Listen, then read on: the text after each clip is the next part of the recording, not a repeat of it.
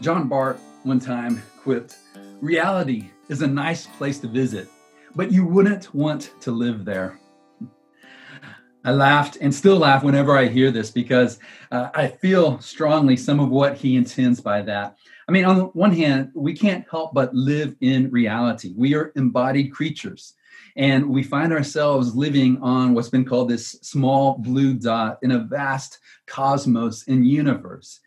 And yet we know something of the beauty of this place, but also the brokenness of this place and also the pain that comes with living in a very fallen and broken world. Let me ask you a question. How do you hope in the midst of a sometimes painful reality? How do you find the strength to keep believing and keep moving forward in this reality that we live? And if we're honest, sometimes we would long to escape, and sometimes we do seek to escape, whether it's through substance or through diversion or whatever. How do you hope? How do you deal with a sometimes painful reality? Let's make no mistake about it, my friends. Sometimes pain drives people far from God. And other times, pain is actually something that brings people near to God. And we're going to look at a passage today in the Gospel of Luke in which a man was experiencing unbelievable pain in his life. You see, his son, his only child, was going through some things that we can hardly even put words to. And in his desperation, he found Jesus. And we're going to find this man face to face with Jesus of Nazareth. And we're going to learn something about what it means to trust in Jesus, even in the midst of unanswered questions, even in the midst of piercing doubts, even in the midst of a struggling faith to believe that something can be different than the way that it is right now. And so whether you find yourself fully convinced of the gospel of Jesus, or whether you are struggling to believe or just simply exploring, this is a great place for us to dive in and to understand more of who Jesus is for us. We're going to learn that faith and doubt can sometimes coexist in the same moment. Belief and unbelief. Questions in the midst of longing to be answered. And so we're going to call our study today, I Believe, Help My Unbelief. And as I mentioned a while ago, we're going to be in the Gospel of Luke chapter 9. But we're also going to just dive into the Gospel of Mark a little bit and some of Matthew as we seek to bring in how they tell this same story about Jesus and his glory in this moment. And so as we get ready to dive into this, let's just pause for a moment and ask the Lord to incline our hearts to understand the things that are set before us this day. So let's pray together. Lord, we find ourselves together in this moment over this medium of the internet, applications, of screens. And yet we acknowledge that your Spirit is not limited by this. Even though we long to be in person with one another, this is an opportunity, nevertheless, for us to open the gospel and to understand more of who Jesus is, to not come to be entertained or to have our ears tickled, but to seek to grow in the grace and knowledge of the Lord Jesus Christ so that we can know what it means to follow him in this sometimes painful reality that we find ourselves in. So would you meet us here during this moment as we open up this ancient account of the life of Jesus and be our teacher, we pray. In Jesus' name, amen. Well, my friends, the context of what is going to unfold before us is Jesus and his disciples coming down from a mountain. And if you were with us last week, you'll remember we looked at what was called the transfiguration of Jesus, in which the veil of his humanity was, in a sense, set aside and his glory was revealed. Jesus became radiant. He was glorified in the midst of his three closest disciples, Peter, James, and John. And so now they're coming down from this mountaintop experience, what you might call the mountaintop experience of all mountaintop experiences, to come back to face a rather difficult reality. And so this is how Luke begins this section. He tells us in verse 37, on the next day, when they had come down from the mountain, a great crowd met him. And Jesus is often pulling away from the crowds to spend time in prayer with his Father. And now they're coming down the mountain. And of course, the crowds are there to meet them. And we're told this from Mark in his gospel account. When they came to the disciples, that is the other 9 disciples that didn't go with Jesus and Peter, James, and John up that mountain, when they came to the other disciples, they saw the scribes arguing with them. And so he, that is Jesus, asked them, his other disciples, what are you arguing about with them? So get the picture. Jesus and his disciples are coming down the mountain. He's coming with his closest friends. He encounters his other disciples who are in an argument, a fierce debate with the scribes, the experts of the law. So that's what's going on. That's what they're met with. And as Jesus asks this question about what they're arguing about, a cry comes out from the crowd. We're told this in verse 38. Behold, look, a man from the crowd cried out, "Teacher, I beg you to look at my son, for he is my only child. And behold, a spirit seizes him, and he suddenly cries out. It convulses him so that he foams at the mouth and shatters him and will hardly leave him."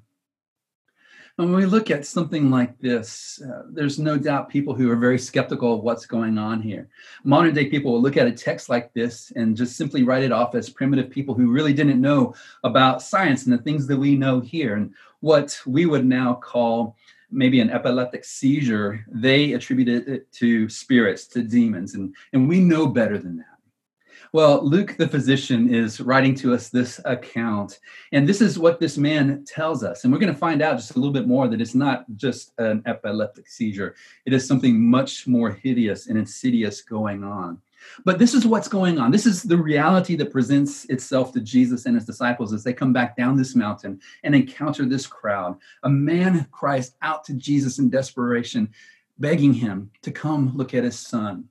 But before we leave this little section right here, notice these words that he uses to describe what's going on with his son. He says that this spirit shatters him. Talk about a painful reality. This experience of preternatural evil that this man's son is experiencing shatters him. It leaves him broken. It leaves him in pieces. And I find that phrase really I don't want to say a beautiful description. That's actually the wrong way of putting it, but an insightful description to talk about, in general, our experience in this world. It shatters us.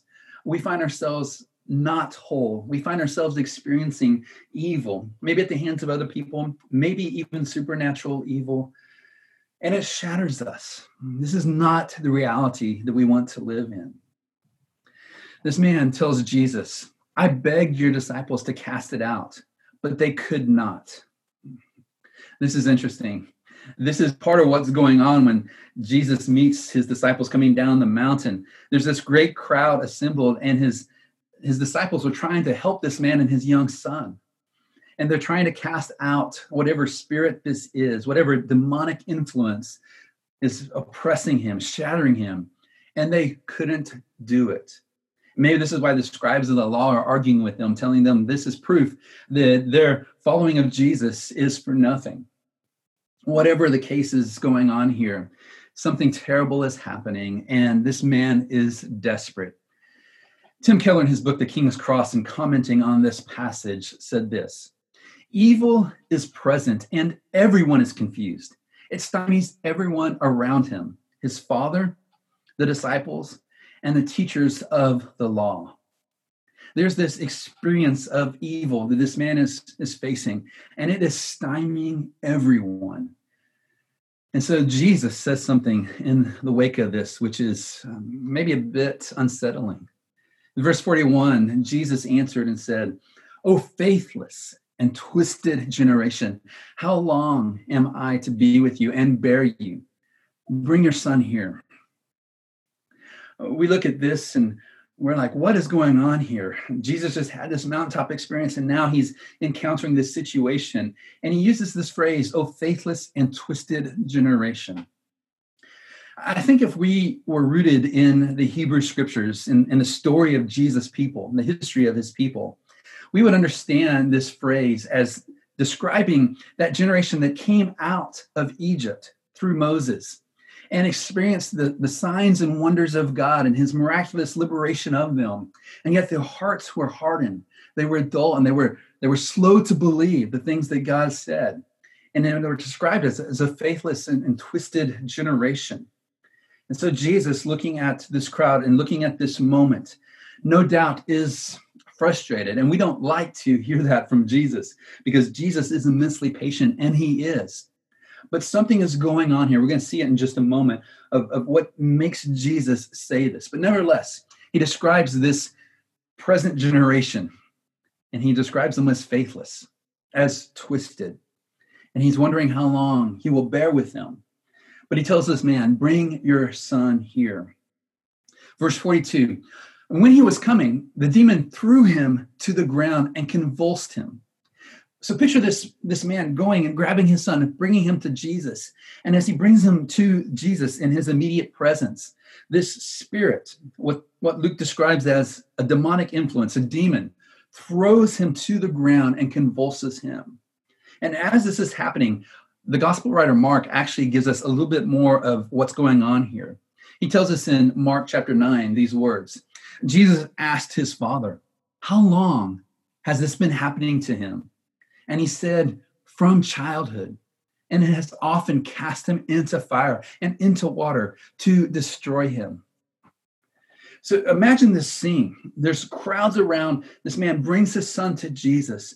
And when he sees Jesus, this influence throws this boy to the ground. It's continuing to shatter him. And Jesus asks in this moment, how long has this been happening? And the father responds, from childhood. And this is why we know this is something else besides an epileptic seizure, because this force is trying to destroy him by casting him into fire and into water. Imagine the lived experience of this father. This is a reality that he would not ever want to live in 1,000 lifetimes, but this is his experience. And he finds himself face to face with Jesus, whom he has begged to take a look at his son. And so Jesus is looking at him. And he's hearing this man speak about his lived experience. And this is what the man says to Jesus. But if you can do anything, have compassion on us and help us. What a prayer of desperation, bringing his broken, shattered son to Jesus and saying, if you can do anything, have compassion on us and help us. What a cry of desperation. This is how Jesus responds. If you can, all things are possible for the one who believes. I wonder if Jesus had a wry smile on his face when he said this. If you can, all things are possible for the one who believes. Jesus certainly believes. He knows all things are possible. And here's this man before him asking if Jesus can do anything and have compassion on them. And Jesus says, look, all things are possible for the one who believes. And this is what the man says next. Immediately, the father of the child cried out and said, I believe, help my unbelief. I love this prayer, this cry of desperation. Here he is before Jesus. And he heard Jesus say, all things are possible for the one who believes. This man is desperate for the attention of Jesus, for Jesus to do something. And he simply cries out to Jesus, I believe, help my unbelief. And this is really amazing. Here in this man is a mixture of belief and unbelief. He places confidence in Jesus, and yet he is wavering. He's experienced such shattering in his life and in his son's life that he's just simply desperate. I believe, help my unbelief. I can't tell you, my friends, how many times this prayer has come in useful in my own life. And I've talked to so many of you who have said the exact same thing. This is a continual prayer of so many people. I believe, help my unbelief. I believe, I want to believe more. I believe, but I'm struggling. I'm a mixture. Help me. Luke tells us this in verse 42. But Jesus rebuked the unclean spirit and healed the boy and gave him back to his father. Okay, what, Luke? What just happened? He said, Jesus rebuked the unclean spirit and healed the boy and gave him back to his father. This is almost understated, Luke. Surely you can describe what happened here in more magnificent terms. Luke tells us this is what happened. Jesus rebuked the unclean spirit. He healed the boy and gave him back to his father. This is a bit understated, and I think maybe Luke is being intentional. What the disciples were laboring to do, what the crowds were hoping to see happen at the hands of Jesus, Jesus simply does by rebuking this malevolent, evil spirit. And it says that he healed this boy who was shattered. He healed him and gave him back to his father. What an amazing moment this must have been. What would it have been like to experience this in the ministry of Jesus? What did it mean for this man to have his son back? Well, Luke continues and he tells us, and they were astonished at. And before we look and see what they were astonished at, how much you expect Luke to describe this moment? The crowds are all around. They see what has just happened. This boy who was shattered is now made whole. And so you might expect Luke to say they were astonished at Jesus or at this miracle that Jesus performed. But look how Luke describes this. They were astonished at the majesty of God. What an interesting choice of words that Luke uses to describe what was going on here in those crowds and with this man. Luke has just told us about the transfigured glory of Jesus that some of his disciples were able to see, how the glory of God was shown in the face of Jesus. And now in the midst of this miracle, there's the majesty of God on full display. Luke wants us to be asking the question, who is this man? Who is this man in whom the majesty of God himself is displayed? Man, what would it have been like to just indwell this moment? What would be our thoughts of Jesus? What would we be hoping he would do next? We're told in the second part of verse 33 that while they were all marveling at everything he was doing, I'm getting ahead of myself here, while this crowd was marveling at everything Jesus was doing, Jesus said to his disciples, "Let these words sink into your ears." Jesus is about to tell them something that he wants them to know. He's gathering his disciples around him in the midst of this crowd that's going crazy with excitement and marveling at the majesty of God. He brings them together and says, "Let these words sink into your ears." Now, before we see what Jesus said here, what do you think is going to happen when someone tells you, listen carefully to what I'm about to say, or whether someone gets you before them and says, let these words sink into your ears? What comes next is something very important that I don't want you to miss. That's what's going on here. The crowds are marveling at everything Jesus was doing. And so Jesus said this to his disciples, let these words sink into your ears. The Son of Man is about to be delivered into the hands of men. What is Jesus doing here? Let these words sink into your ears. The Son of Man is about to be delivered into the hands of men. Jesus, why are you being down? We're just rejoicing in the majesty of God on display in and through you. Why are you talking like this? You see, my friends, Jesus is continuing to refine their understanding of who he is. And if you've been with us at Mercy Hill Church, you know that when Jesus uses this phrase, the Son of Man, he's using a favorite designation of himself to describe himself. And it has echoes of Daniel chapter 7. And you know this if you've been with us. We're meant to hear the resonance of this passage every time. This was a vision that Daniel was given. And he said, behold, with the clouds of heaven, there came one like a son of man. And he came to the Ancient of Days, that is to God himself, and was presented before him. So Daniel is seeing a human being, what he describes as the Son of Man, coming before God, being presented to him. And to him, that is the Son of Man, was given dominion and glory and a kingdom that all peoples and nations and languages should serve him.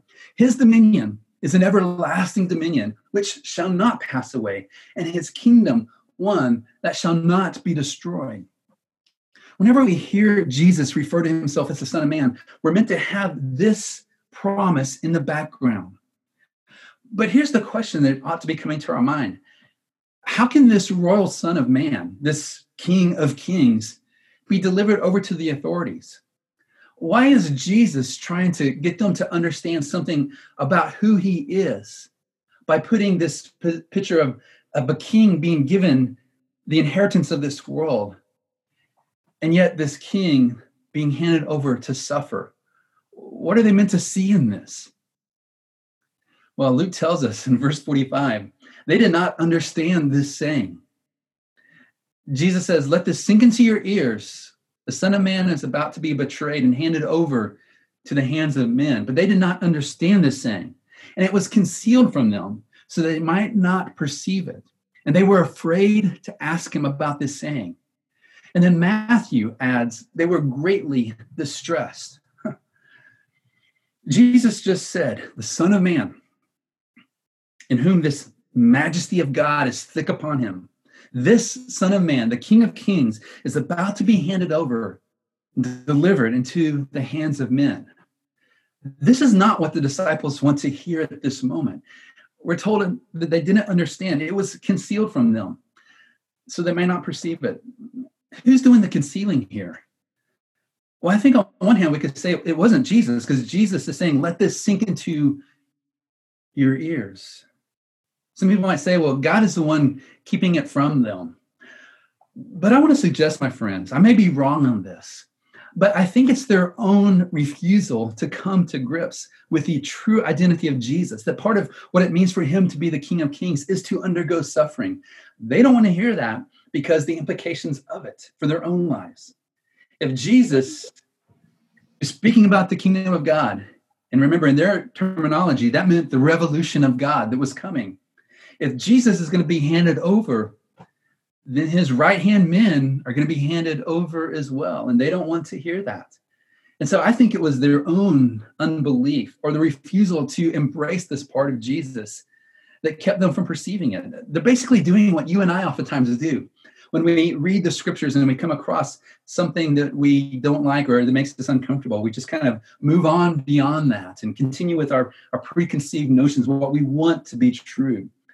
And I think that's maybe what's going on here. I could be wrong about this, but they were greatly distressed that Jesus, in this moment, when the majesty of God is all on display, is talking about his own upcoming death. Peter would later understand this. After the crucifixion of Jesus and after his resurrection, he would go on to write early followers of Jesus with these words, Christ also suffered the righteous for the unrighteous, that he might bring us to God. You see, Peter didn't understand in the moment that this miracle took place, that part of what Jesus had to do to change reality for us was not just simply something that could be written off as a magic trick, but he had to do something much deeper than that. He had to identify with our humanity such that not only does he come to taste our sorrow, but he comes to taste our death and alienation from God, so that when Jesus was handed over and was brutally beaten and mercilessly crucified, that in the mystery of that moment, God was causing the sins of the world to dwell upon him. And in that mystery, God brings about the righteousness of Jesus and reconciliation for you and me. So as we look at this passage and just think about this crazy event that happened, what is going on here? Why does Luke record this question that Jesus asks, or this man asks, the statement of Jesus? Why is all of this here, this picture of what's going on?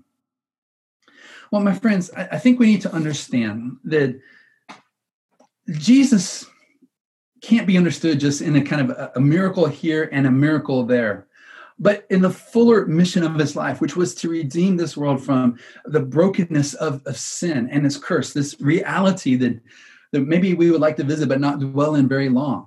He's come to undo the curse as far as it is found. And nothing, not even the faithlessness of this world or the twistedness of this generation or even our generation can deter him from moving towards it with redemptive purposes and achieve what he will describe as the renewal of all things.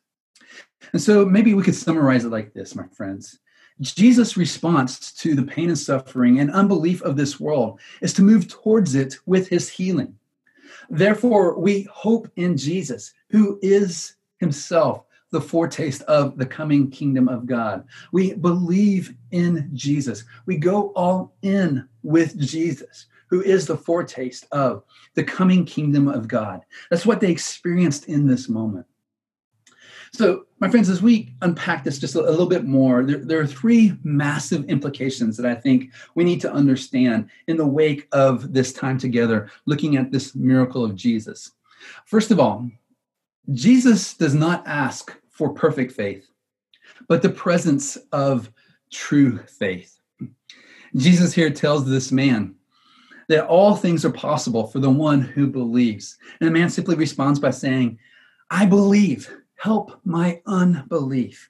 And this man was acutely aware of how imperfect his faith was. It was a desperate faith. It was there. It was true. But it wasn't massive at this moment. It's hanging by a thread. And yet, nevertheless, it drove him to Jesus. And Jesus displayed the glory of God for him. My friends, I think many people, including Christians, have a wrong notion of what faith is. Sometimes people think faith is believing what you know ain't true. You will not find a shred of evidence of that definition of faith anywhere in the scriptures.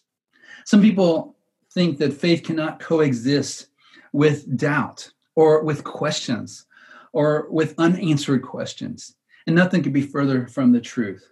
Faith is essentially trust. It is trusting in light of the evidence. And this man is entrusting himself to Jesus. And with an imperfect faith, but nevertheless true faith, comes to Jesus and says, if you can do anything, have compassion on us. That is a bold statement of true faith, even if it's not as strong as this man wants it to be. It's interesting. In the Gospel of Matthew, we're told that when Jesus had communicated what was going to happen with his disciples, they didn't ask him about that, but they did have a question on their mind. And we're told by the gospel writer Matthew. Then the disciples came to Jesus privately and said, why could we not cast it out? Speaking of this unclean spirit, this demon. And he said to them, because of your little faith. For truly, I say to you, if you have faith like a grain of mustard seed, you will say to this mountain, move from here to there, and it will move, and nothing will be impossible for you. The gospel writer Mark tells us, he also said to them, this kind cannot be driven out by anything but prayer. I think here we see what was going on all along. Jesus tells his disciples that if they had the faith as small as a mustard seed, and at that time, the mustard seed was the smallest seed in Israel. He takes something so small. He says, look, if you have this much faith, you would be able to say to this mountain, move from here to there, and it will move for you. But Jesus also said, look, the reason why you couldn't do anything in this moment was because you didn't pray about it. And I think we're meant to understand here that the little faith that the disciples had was not faith in the power of God, but it was a misplaced faith in themselves. They were trying to cast out this malevolent spirit, this demon, but they didn't even stop to pray to God about it. They were trusting in themselves. That's what self-confidence means, faith in one's self. And so, my friends, Jesus doesn't ask for perfect faith, but he does ask us to trust him. And trusting him is true faith. And so that's the first point of application. Jesus does not ask for perfect faith, but for the presence of true faith. And here's the second point. God's heart is to move toward us in the mess of our lives. We have to understand the implication of this miracle of Jesus, to understand God's purposes for this world. This man was full of desperation, as we've said, and it was mixed with doubt. He didn't have his life all together. In many ways, it was a complete mess. No doubt there were some, probably the religious leaders of his day, were blaming him for the condition of his son.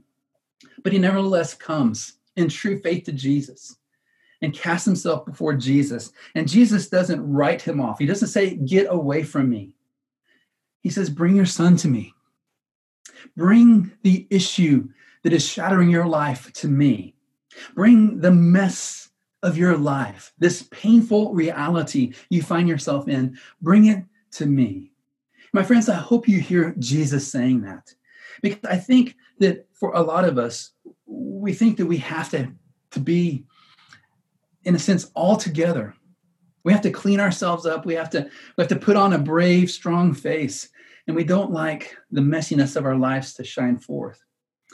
If you've been to Mercy Hill Church before and you were there early enough to see the pre-loop that we have showing on the screen, you would see this quote by Anne Lamott. She's a writer, and she said, "It's okay to realize you are crazy and very damaged. All the best people are." And I love that quote because I think it kind of pierces through what we try to do, which is to hide our craziness and how damaged we are. But she says, look, all the best people are. In fact, that's all that people are, crazy and very damaged. And we need to hear that, because I think sometimes we are very acutely aware of how broken our lives are, of how shattered we feel, of the pain and suffering we experience in this broken reality that we live in, and the disappointment that we find in ourselves. And we think that God is echoing that same disappointment from us. And it actually keeps us from going to God. And we think it keeps him from coming to us. And nothing could be further from the truth. My friends, while you may have a struggling faith, while it may be anything but what you want it to be, while it may be weak and full of unbelief as well, nevertheless, know that God moves toward you in the brokenness of who you are, and he comes with healing in his hands. My friends, while we still have questions about our lived experience in this shattered reality, we also have something else. We have an understanding that God doesn't stay distant, but that he comes close to us. And I've shared this quote with you before. Christianity is the only religion whose God bears the scars of evil. We know that even though we can't explain everything that's going on in our own lives or the brokenness of the reality that we feel, we know that God has moved toward us, so much so that he was willing to take on the evil of the world in himself, in the person of Jesus. And so he knows what it's like to live this shattered reality. And he nevertheless moves toward us, so much so that he went to the cross for folks like you and me. So here's the third massive implication. And we got to see this to understand this miracle of Jesus in light of his life and mission. What Jesus did here in miniature, that is in healing this man's son, he will do again for the whole cosmos. That's why we're meant to see this. When we read the scriptures, anytime, my friends, you see a miracle of Jesus, see in that small picture what God intends to do on a massive cosmic scale at the renewal of all things. The scholar N.T. Wright helps us out by saying that Jesus was not simply pointing to God's kingdom some way off in the future. He was causing it to appear before their eyes. You see, in Jesus, we get a picture of what it looks like when God's kingdom comes in its glory. It heals shattered lives. It brings wholeness. It brings the kind of reality that we want to live in. And yes, it is coming. But when we look at this miracle of Jesus, we're meant to see on a small miniature scale what he intends to do at large for the entire cosmos at his return. That's why the Apostle Paul would put it like this in his magnum opus of the book of Romans. He said, I consider that our present sufferings are not worthy. I'm sorry, I got a different translation going in my head here. I consider that our present sufferings are not worth comparing with the glory that will be revealed in us. For the creation waits in eager expectation for the children of God to be revealed. Paul is saying, look, this is a present suffering. This is a broken reality that we inhabit. But this can't even compare with the coming glory that's going to be revealed. Look, even creation itself is waiting for that day when the children of God will at last be revealed. He goes on to say, for the creation was subjected to frustration, not by its own choice, but by the will of the one who subjected it, in the hope that the creation itself will be liberated from its bondage to decay and brought into the freedom and glory of the children of God. What he's saying here is, look, this reality that we're living in, it might be nice to visit, but we don't really want to be in, it's filled with pain and brokenness. This is a creation subjected to frustration. It's been subjected to the selfishness of humanity. And it will one day be liberated. That's why Paul goes on to say, we know that the whole creation has been groaning as in the pains of childbirth right up to the present time. Not only so, but we ourselves who have the first fruits of the Spirit groan inwardly as we wait eagerly for the adoption to sonship, the redemption of our bodies. For in this hope we are saved. We wait for it with patience. My friends, at the time as in the scriptures began this morning, I ask you, how do you hope in the midst of this broken, shattered reality that we all experience? And the answer is, we hope in Jesus, who will not only liberate people from malevolent influences, but he will heal this entire creation. That's what we long for. That's what we hope for. And we wait for it with a stubborn patience. So when we read the Gospels and we see a miracle like Jesus, Jesus is a miracle, but we see a miracle like this one done by Jesus, there should be something in us that goes, Lord, do it again, but this time for the entire world. The reality that you and I long for is a reality that is not shattered by evil, that's not affected by brokenness, that is everything that you and I want. There's a classic hymn. It's actually written by John Newton, the same guy who gave us Amazing Grace and a number of other hymns. And this one is called Begone Unbelief. And this is how the song and the poem opens up. Begone unbelief, my Savior is near, and for my relief will surely appear. That's how it begins. And this is kind of how it ends. This is the note where he goes with it.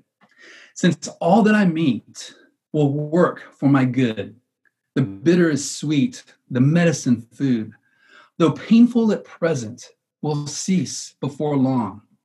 And then, oh, how glorious, the conqueror's song. And then, oh, how glorious, the conqueror's song. What John Newton is hanging on to here is the promise of that day to come, when all evil will be banished. Everything that shatters will be done away with, and healing will be here. Begone unbelief. Trust in that. And so, my friends, at the renewal of all things, the new heavens and new earth will be the kind of reality you wouldn't simply want to visit, but the place where you'd want to live. And so, my friends, may the Lord sustain you. The Savior is near, and for your relief, he will surely appear. Though there's pain in the present, it will cease before long. And then, oh, how glorious, the conqueror's song.